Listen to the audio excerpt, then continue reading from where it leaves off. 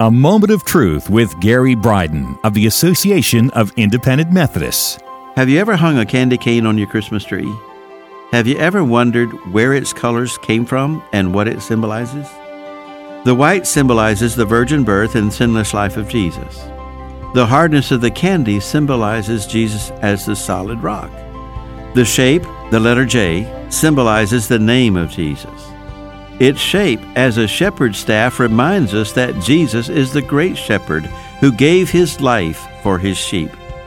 The red stripes symbolize the cost of our salvation. The narrow red stripes remind us of his scourging, and the wide red stripes of the crown of thorns and nail wounds from which he shed his blood for you and me. The Association of Independent Methodists, like-minded congregations doing together what can't be done separately. Visit aim2020.com.